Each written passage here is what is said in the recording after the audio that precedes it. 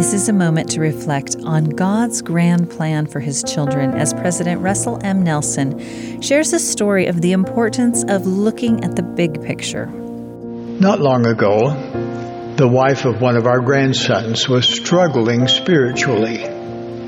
I will call her Jill. Despite fasting, prayer, and priesthood blessings, Jill's father was dying. She was gripped with fear that she would lose both her dad and her testimony. Late one evening, my wife, Sister Wendy Nelson, told me of Jill's situation. The next morning, Wendy felt impressed to share with Jill that my response to her spiritual wrestle was one word. The word was myopic. Jill later admitted to Wendy that initially she was devastated by my response. She said, "I was hoping for Grandfather to promise me a miracle for my dad.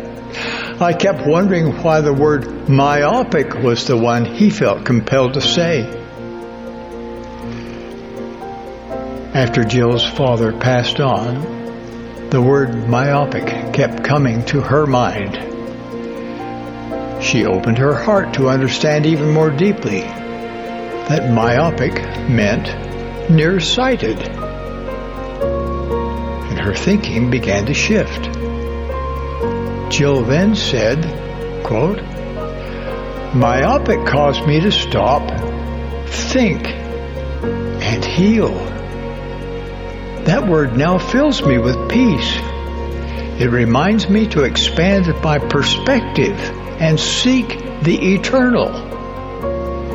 It reminds me that there is a divine plan and that my dad still lives and loves and looks out for me. Myopic has led me to God." Close quote.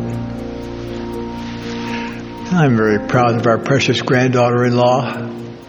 During this heart-wrenching time in her life, dear Jill is learning to embrace God's will for her dad with an eternal perspective for her own life. By choosing to let God prevail, she is finding peace.